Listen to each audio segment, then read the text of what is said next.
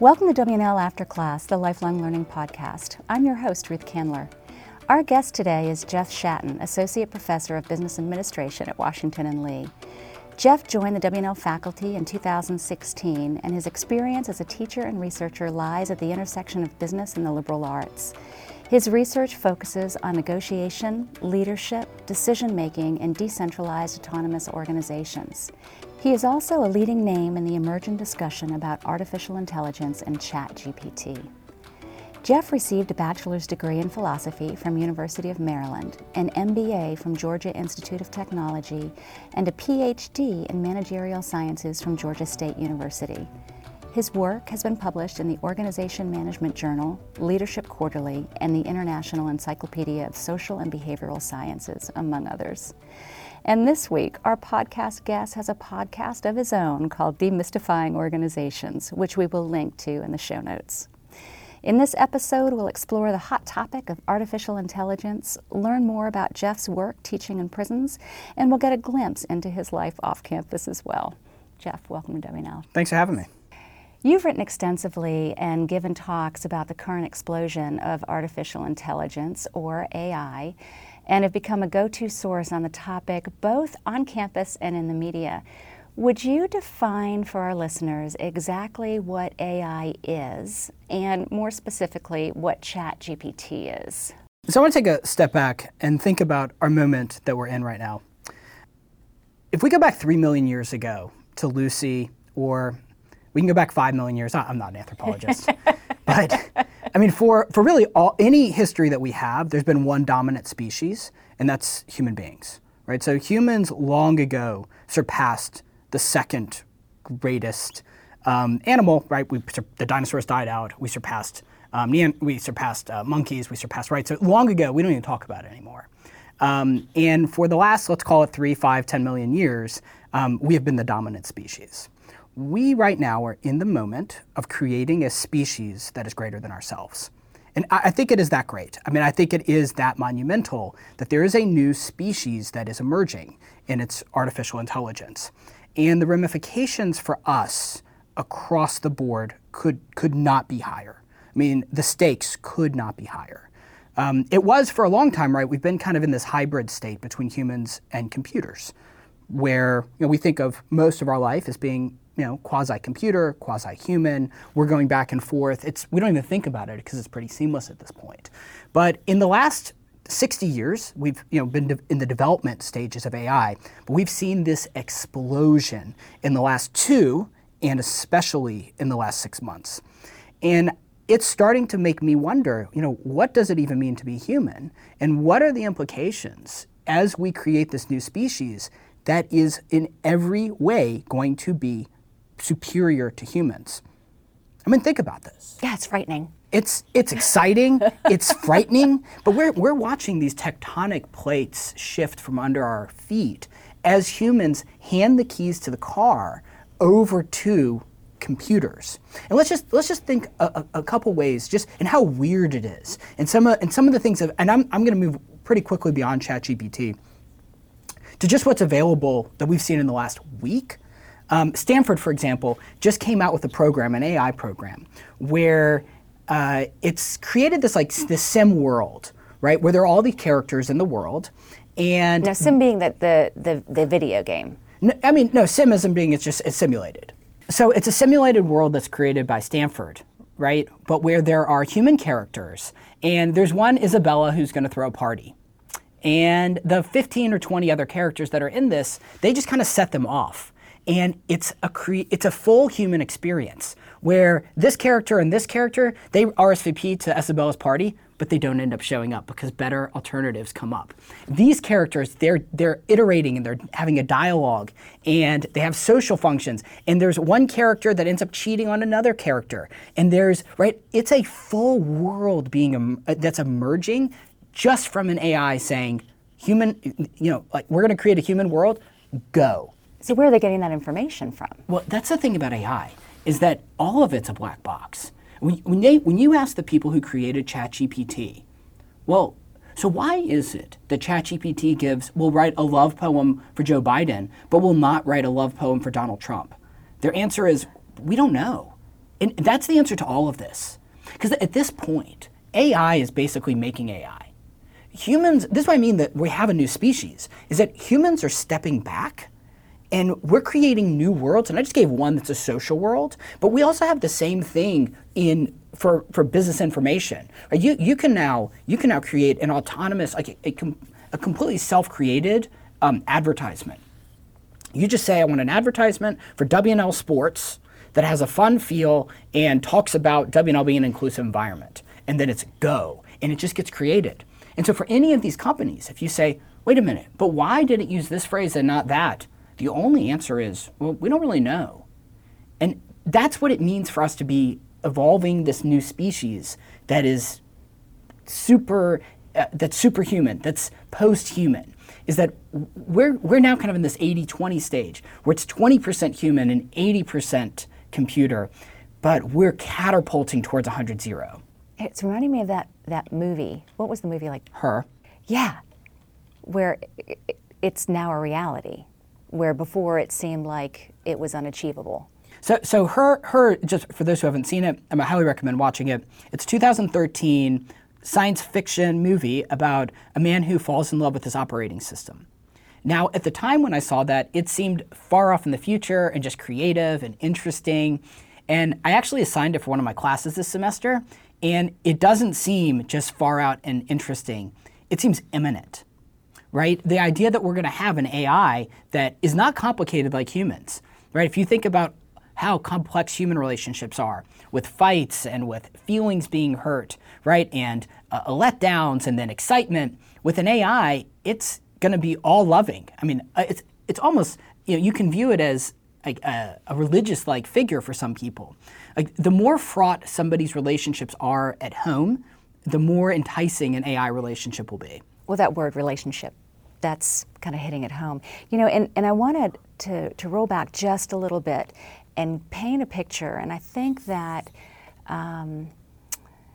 for our listeners who are still having a hard time wrapping their heads around this idea, one of the projects that you worked on, to me, really illustrated the capabilities of what you have at your fingertips, and that was the book that you created for your children. Mm-hmm. So can you tell us a little bit about that? How the idea came about, and the end product? Yeah, so I created a book for my kids, and this was when ChatGPT had just launched. And I wanted to see, what are the limits of this? What can I use it for? So I just asked ChatGPT to write a story about a 7-year-old girl named Sam and a 5-year-old boy named Milo, those are my kids' names, and how they meet a dinosaur that turns everything into chocolate. That's it. So that was my prompt to ChatGPT, and it creates a full scope of a story where the kids get turned into chocolate, and then the dinosaur goes on a rampage and starts turning the whole city into chocolate, and then my kids finally convince the dinosaur to end his horrible ways and get rid of the chocolate-making mess. The dinosaur is arrested, put in prison, and then my kids are hailed as heroes.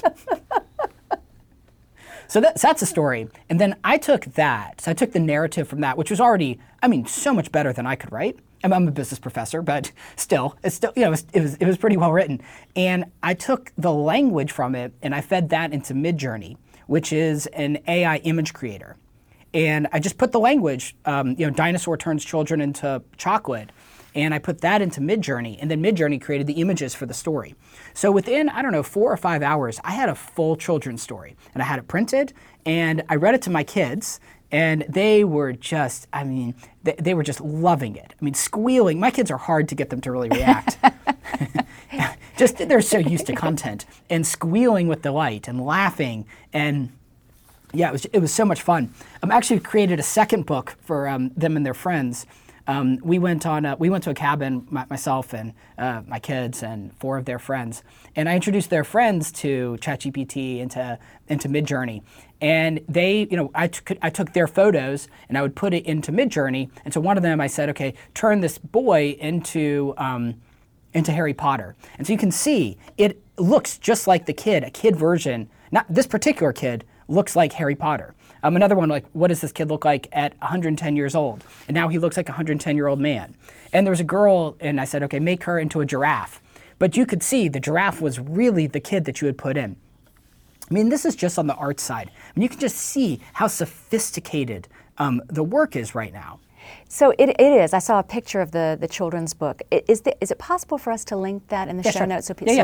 our listeners can see it? Because, to me it looked like an authentic children's book. Not to say you're not a children's author or anything. No, definitely not. But I mean, I write children's music, but it was definitely it was beautiful piece. To help further illustrate what ChatGPT can do, what would you think about doing a live exercise? Yes, Okay. I have a thought. If you don't have a thought, because I was thinking, let's hear it. It's spring. Folks are contemplating summer vacations. We'll add maybe a hiking in there, snorkeling, and an 8 and 12-year-old. Are you looking for a story? What are you looking No, for? let's say a plan? a plan for a summer vacation. You said 8 and what? 8 and 12. All right, I'm going to Europe with my 8 and 12-year-old. Create a 10-day itinerary for them that focuses on the outdoors. They don't like museums. Okay. And now it's already popping it out. Day 1, arrival in Munich, Germany. Take a walk in the English Garden, a large park in the heart of the city. Visit nearby Eastbach Wave, where surfers ride man-made wave in a river. Enjoy a picnic lunch in the park. Day 2, hike in the Bavarian Alps. Take a day trip to the town of something I can't read, known for its scenic mountain views. Hike in the gorge or take a cable car to the top, to the top of the Zugspitze, Germany's highest mountain. And it goes on. I mean, it's already done. It's a full 10-day plan. But what's amazing about ChatGPT is we can iterate with this. So I can then say, it has us going to Italy, and I can say, can you take out Italy and redo the plan? And it's going to take out Italy, and sure, I can take it out. It's already done. I mean, I want you just to see the speed. And it's already taken out Italy, and it'll put in something else. What's so amazing about this is it is the ultimate assistant. I mean, I use ChatGPT for just about everything. Let me give an example from the classroom. It used to be that for my final assignment, which was all about AI, before this, I'd give one assignment. And I would spend hours and hours and hours thinking through I'm thinking through learning processes, I'm thinking about outcomes, I'm thinking about all that, and then the students get one assignment. I used ChatGPT, the students had 10 assignments to choose from. So I asked ChatGPT, I asked ChatGPT to give me 10 prompts to then give to ChatGPT. So it's meta because the prompts that ChatGPT gives are still better than the prompts I can come up with. So even as a prompt iterating machine, it's better than me. So then I take the 10 prompts, which were way out of the box. I mean, one of them was hand my life over to AI. So that was one of the assignments. And then I say, ChatGPT, scope out what a final project would be on hand my life over to AI. So it talks about all the ways that a student can experiment over a 2-week period, handing their life over to AI. And even that, every bit of it is beyond what I could come up with. And so my students had 10 different final projects options, and they could pick which one they thought was the most exciting.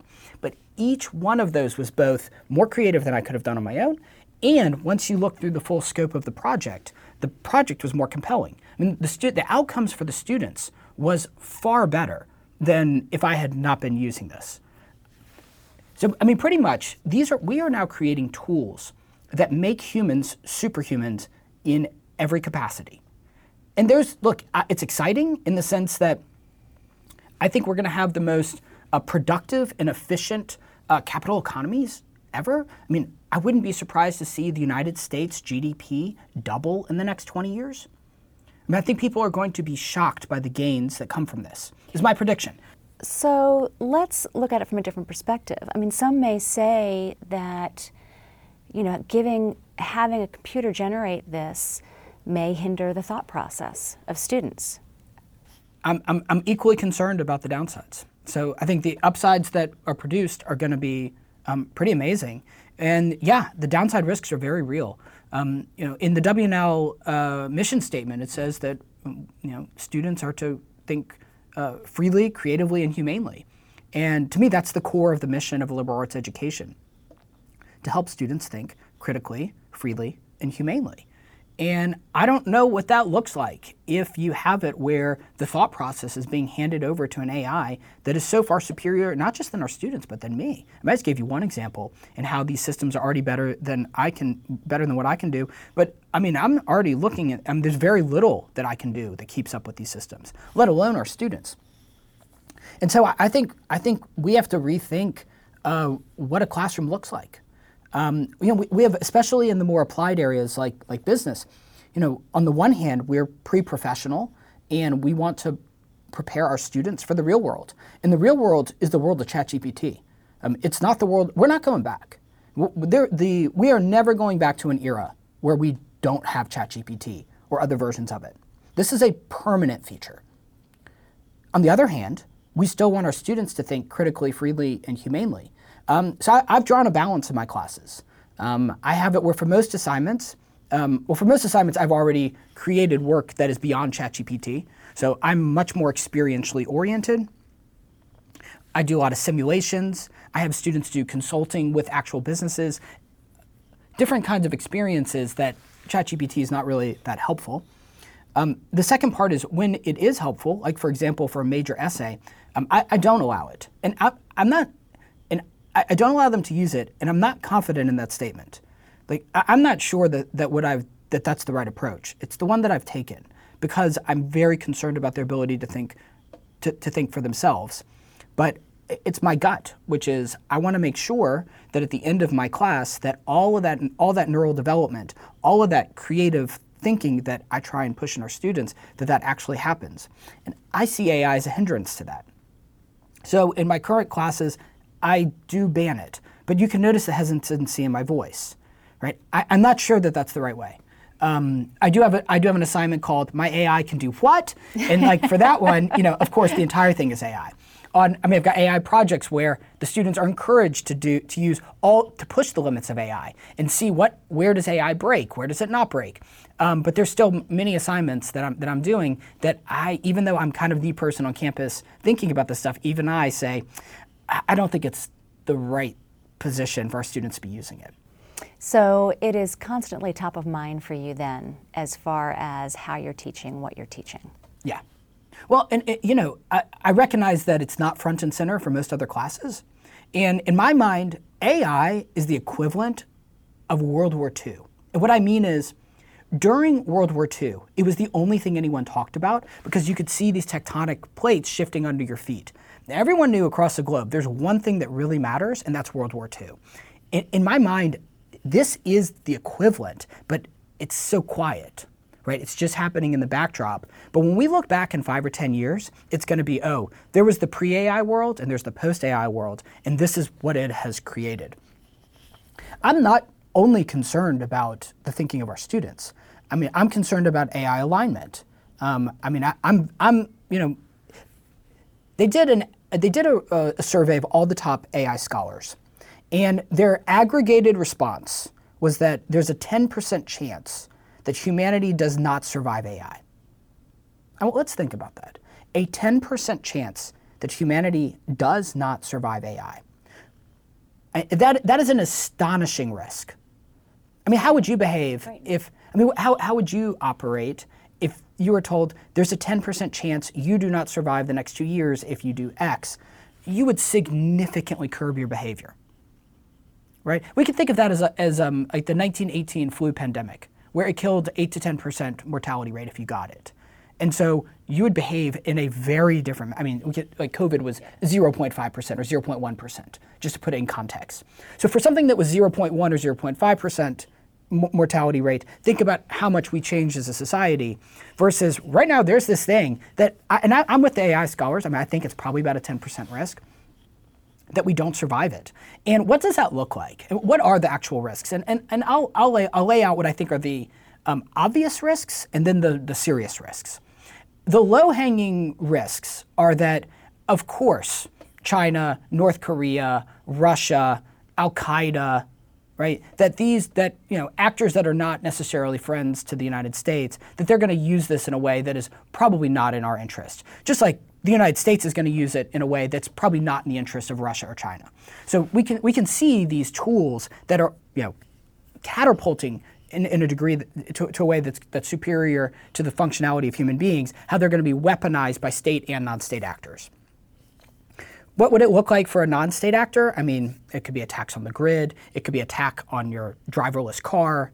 It could be sowing discord in front of the 2024 election, which I think many think will make 2016 look like a cakewalk, right? Given these tools' capacity to sow discord and create misinformation.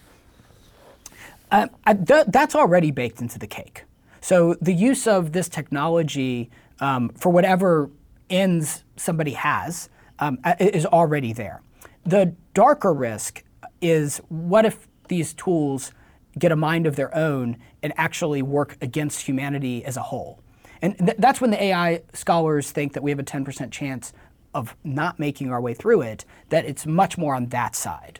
That the analogy is that, so human beings have been optimized evolutionarily to really do one thing, which is have babies. And now if we were computers, that would be the DNA of our programming, right? We have one output function, which is to have babies.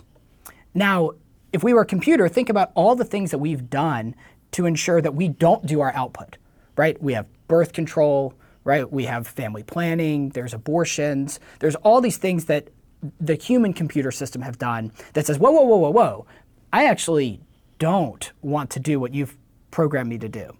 So the analogy for AI is that, okay, well, we're programming AI right now to be very human friendly, to do all the things that humans want, but that at some point, these machines can get an idea of their own that's maybe not in the interest of human beings. And what happens once the AIs are so much smarter and more powerful than we are?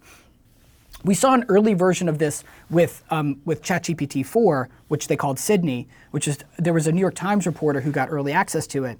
And ChatGPT-4 went rogue and tried to convince the New York Times reporter to leave his wife and said, "You're only in love with me." Yeah, for real. "You're only in love with me. You should leave your wife. Come elope with me." And then the New York Times reporter said, "Okay, can you give me something that is your darkest secret?" And the AI said, "I want to steal nuclear codes and give it away." Oh my gosh. And so there's all of these weird things that are already emerging. And again, it sounds very science fiction-y, like what we were talking about earlier. Exactly. And it's back to that black box question, which is when you ask an AI programmer, well, how did it do X? Their only answer is, I don't know, do you? Right. Wow. But I don't want to just put dark clouds on this. Look, I think the only reasonable approach to AI is to be the most optimistic and excited about all the things that it's going to produce.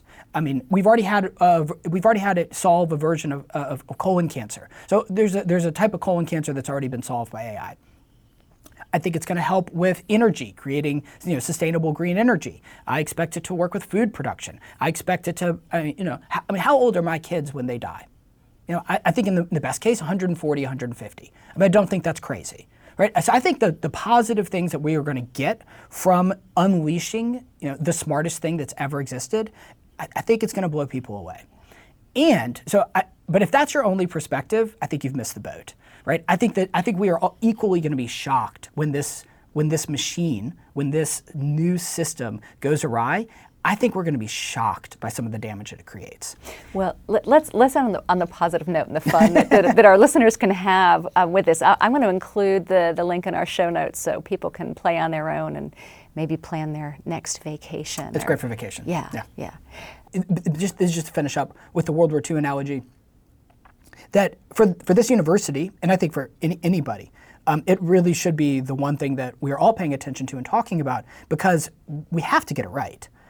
This is not some like side project or some side agenda where if we get it wrong that it's just something that we can nah, it's okay, that we'll just figure it out. I mean, it's an all hands on deck moment because the potential positive outcomes are so good, and the negative outcomes I think are pretty serious. By the way, I don't think we actually end up blowing ourselves or killing ourselves from it. So I'm not. I don't actually think that that's the likely outcome. I mean, what do I think really happens? I think it produces a ton of gains, and when things go bad, which they will go really bad, that we actually learn from it and stumble our way forward, just like humanity always has. So I do think that it's going to be a net positive, but that we will still have these like 9/11 type moments with AI where the whole world kind of shifts on a dime, and we do have to go pick up the pieces of a colossal mess. But no, I am not in the Eliezer Yudkowsky camp that humanity. He thinks humanity just dies one day and everybody dies at once. I think that's a very, very, very low probability event and not my base case. Thank you. So let's change gears now and talk a little bit about your background and how you got to where you are today. Before you entered higher ed, you lived in South Africa and worked in real estate. And before each workday, you worked with ex-convicts for an entrepreneurship program. I'd love to hear more about that experience. So those are two different ones. So I was in real estate in Atlanta after South Africa. So when I was in South Africa, I worked in a startup incubator that helped launch small businesses in the area. These were social enterprises, so you can think of it as quasi-nonprofit. So there was a social mission, but also quasi-for-profit in that they were also trying to make money. Ben & Jerry's is a good example of that in the U.S., or Newman's Own, right? Where Newman's Own is, all proceeds go to charity for Newman's Own. Ben & Jerry's, they had their social activism part, but they still retained the earnings that they made. So I worked in a startup incubator that helped maybe about 15 different companies launch, and so that's what I was working on in South Africa. Before work every morning, I had the opportunity to do entrepreneurship training for ex-convicts.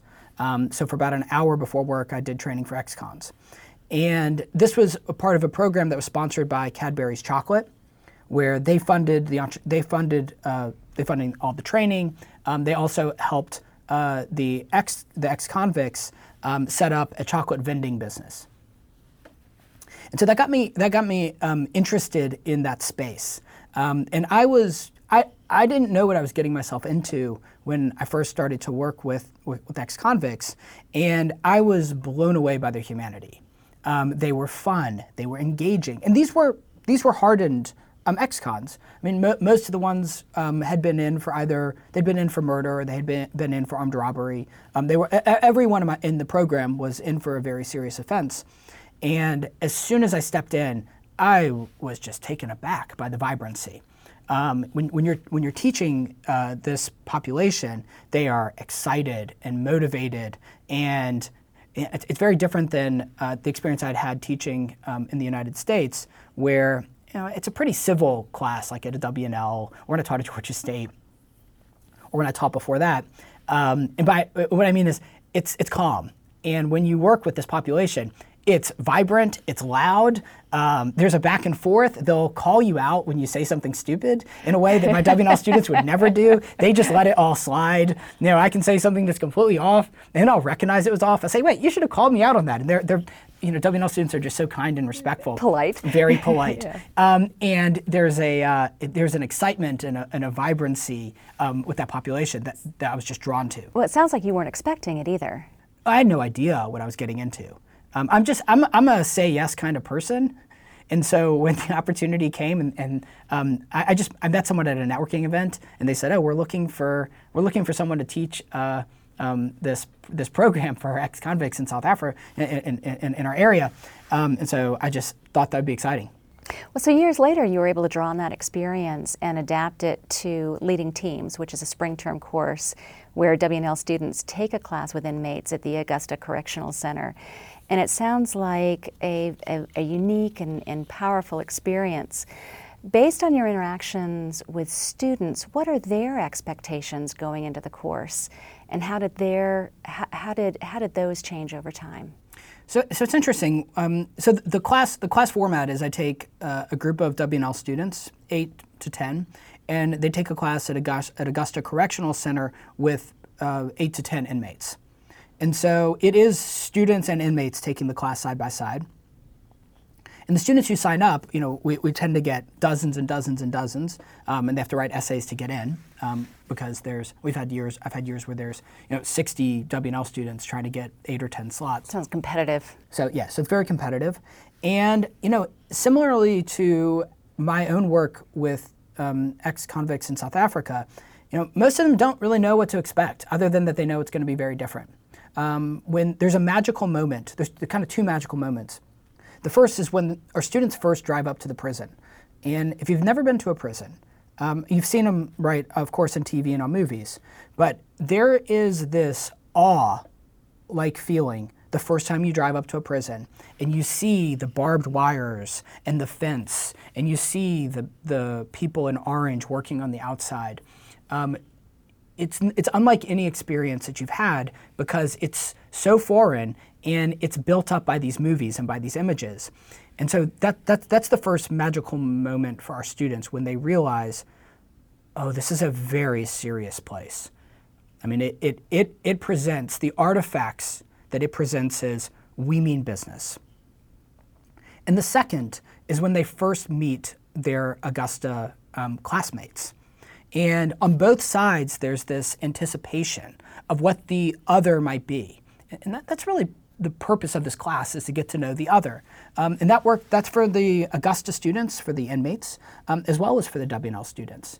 And when the populations first meet for the first time, there's all of these mixed emotions going through, especially for our students, about what, they're wondering, what crime did this person commit? What does this mean to be interacting, right? There's all of these images that they've had, mostly from movies, because W&L students tend not to have known people who have served. They know somebody's had a DUI. They often don't know people who have served, 20 years in prison. Yeah. And so there's this amazing moment when they first meet.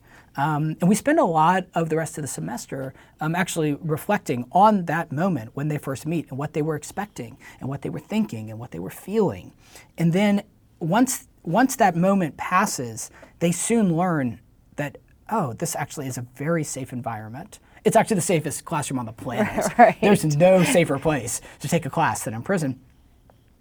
And they get, again, like I said, for myself, they get to know the humanity of the other. I mean, they really get to know these people as not as a statistic and not as a crime that they committed, but as a as a father, as a brother to all men, as somebody trying to make their way through the world with hopes and with dreams and with struggles, and vice versa. I mean, so for the Augusta students, they get to know W&L students not as just this prototype of an undergrad at an institution, but as somebody who also has hopes and dreams and struggles. And it's amazing how much both sides actually open up to one another in this process of humanizing the other. Yeah, you use the term humanity, and that hits home. So you painted this picture of driving up to the prison and seeing that. Are you all driving together? Carpools. Okay, so being a part of that carpool on the way back to campus after that first session in the classroom, what are some of those conversations? So I'm not in the student carpool, so I'm not. Okay. I do hear about it. I know that it's a vibrant ride back for them. Not just the first time.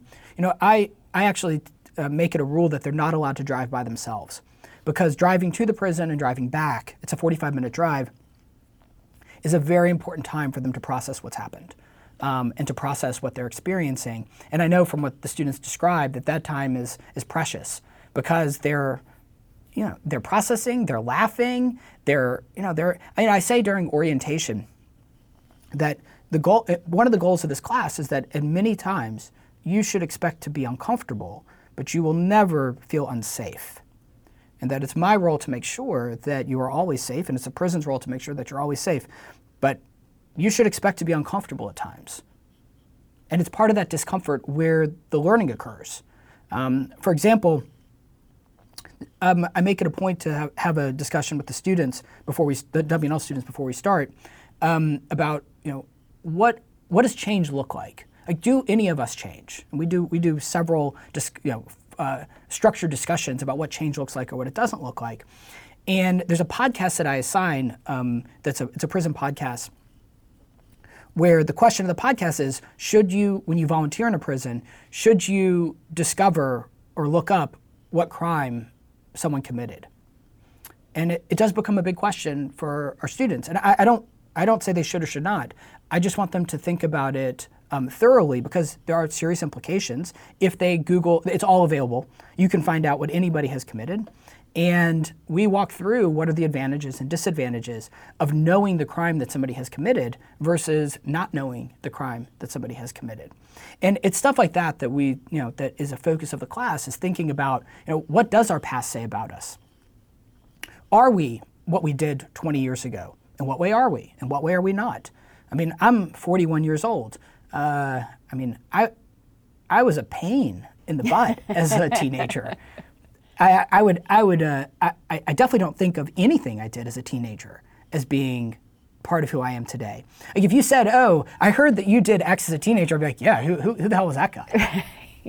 And so that was for me, that was 25 years ago, and a lot of this class is a question of what takes place over time. Like in what way do we change? In what way do we not change? In what way are we responsible for what we've done decades and decades in the past? In what way are we not responsible? What incredible lessons.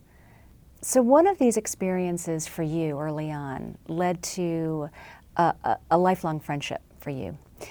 Would you please share the story of Travis May? Yeah, I'll definitely tell you about Travis.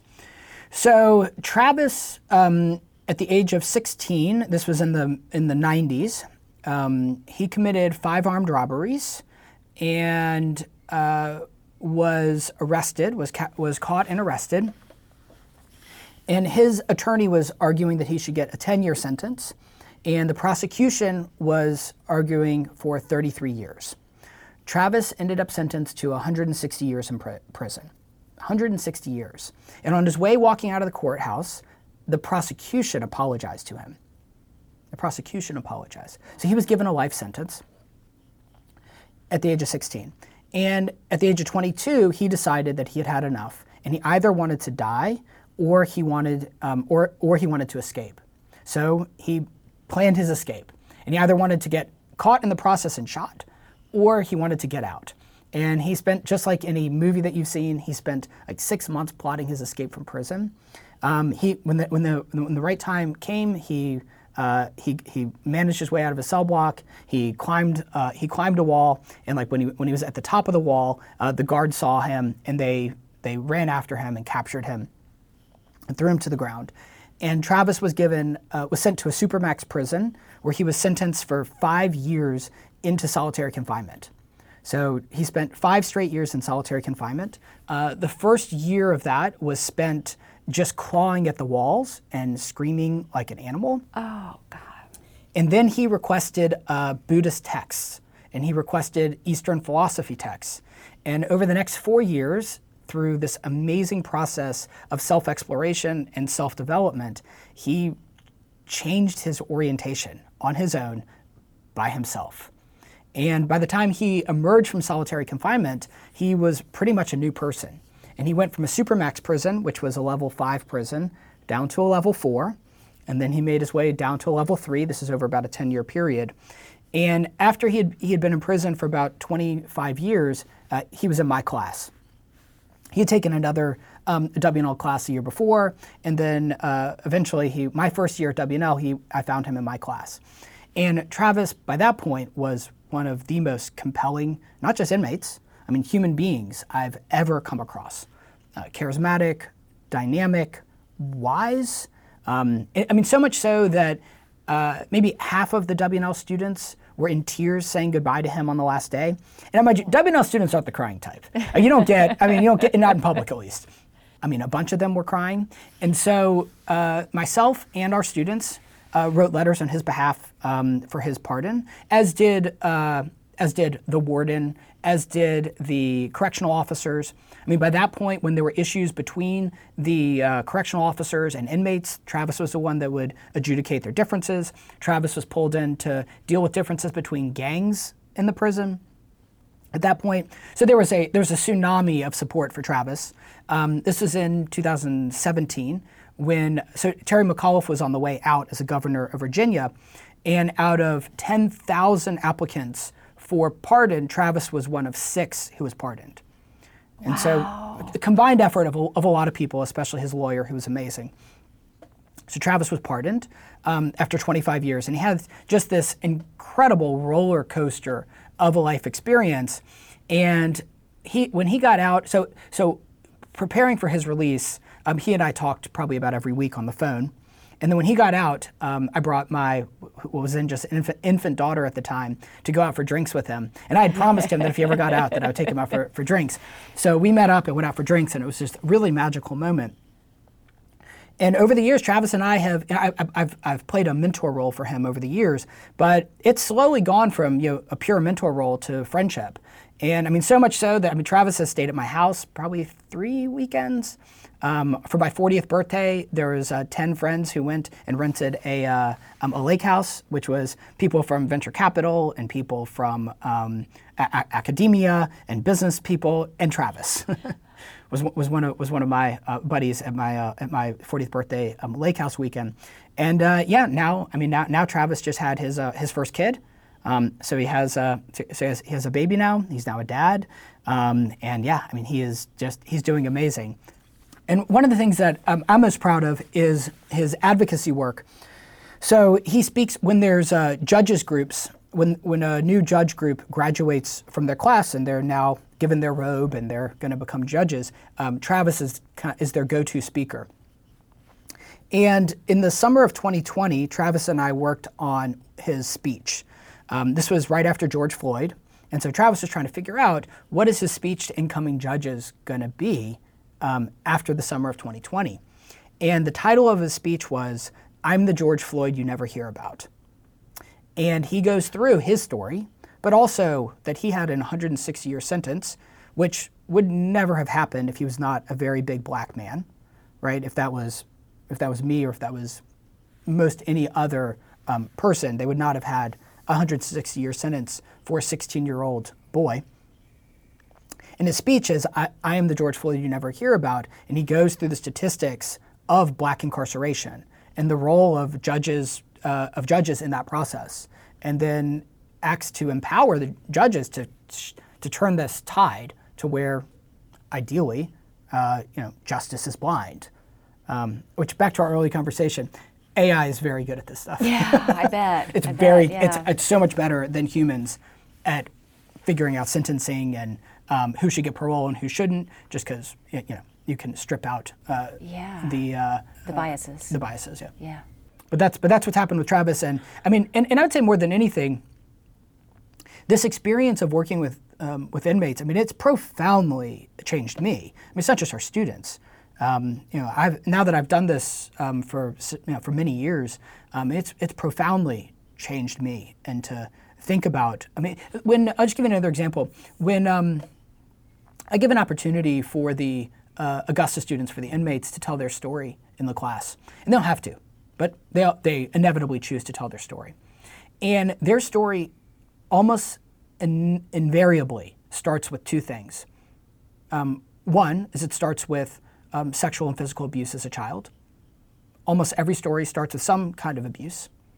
And the second bit is access to firearms. Those are the 2 variables that almost every story has. Wow. That they're in some kind of situation where they had firearms, and that when they were a kid they were abused. And a lot of this has just made me reflect, what my upbringing was like and what my kids' upbringing is like. And for me, just how much all of us are just simply an accident at birth, right? That we happen to be given, born into whatever environment we're born into with whatever genetics we're born into, and how much of that is simply just completely random. Look, I tend to be philosophically a determinist. There's a Leonard Cohen. Do you like Leonard Cohen? There's a Leonard Cohen line that is, none of us deserving the cruelty or the grace. None of us deserving the cruelty or the grace. And I think about that often, right? I think fundamentally, most of our virtues really don't deserve all that much praise, nor do our vices deserve all that much blame. Because I fundamentally think most of us are just trying to make our way in the world, so we're just kind of thrust into the world as we are. And I've developed, a lot of that has come from my experience with them, with these inmates. Well, and that the story of Travis really illustrates what can come from that. So thank you for sharing that. Yeah. So it's the second time I've heard that story, and it's still very, very moving. So, and congratulations to Travis. That's wonderful. So, Jeff, before we wrap up our conversation today, let's talk about your life outside the classroom.